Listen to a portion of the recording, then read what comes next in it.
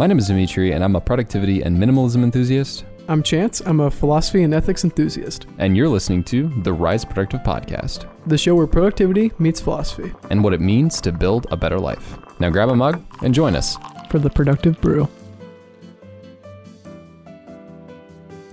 Every decision to use a portion of time on anything represents the sacrifice of all the other ways in which you could have spent that time, but didn't. Oliver Burkeman. One of my biggest opponents of my personal productivity is FOMO, otherwise known as the fear of missing out. My desire and duty to keep up on important emails, write newsletters, and even maintain a rigid cooking schedule becomes tainted by acting upon fear and attending every last social activity just to make sure I didn't miss out. I'm not advocating for a sheltered hermit lifestyle in this episode of the podcast, but social hangouts lose their glamour when in the back of your mind you know you sacrifice your time and pushed off a responsibility for the sake of simply having fun. This creates a cycle of constant anxiety as we attempt to vanquish the worries of FOMO, but rather they stir up new anxieties by knowing that we should be somewhere else getting something else done.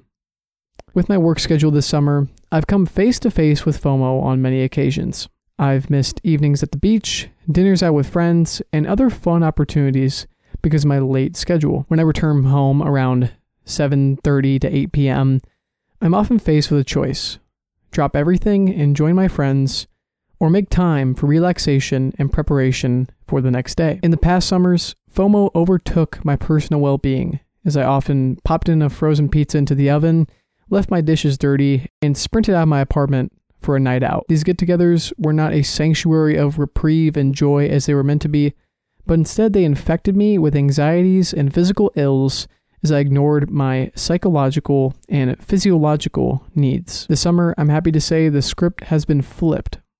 When I come home, I find solace in the fact that I'm willing to sacrifice all the fun memories I might make at the beach that evening in order to cook myself a good meal, meditate, and recover for the next training session the following morning. I find solace in this because it aligns with the person I wish to become. From Berkman's quote above, I think of his advice in tandem with James Clear's knowledge about identity.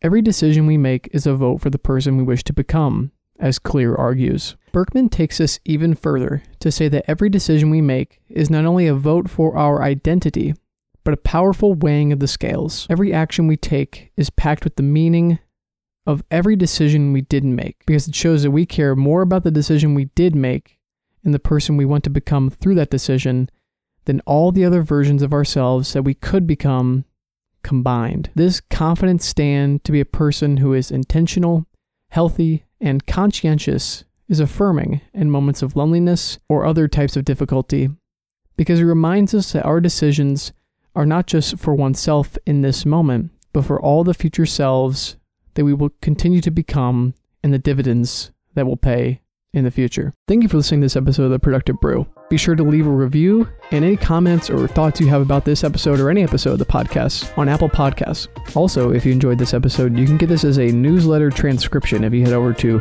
riseproductive.com/newsletter. For now, thank you as always, and we will see you in the next one.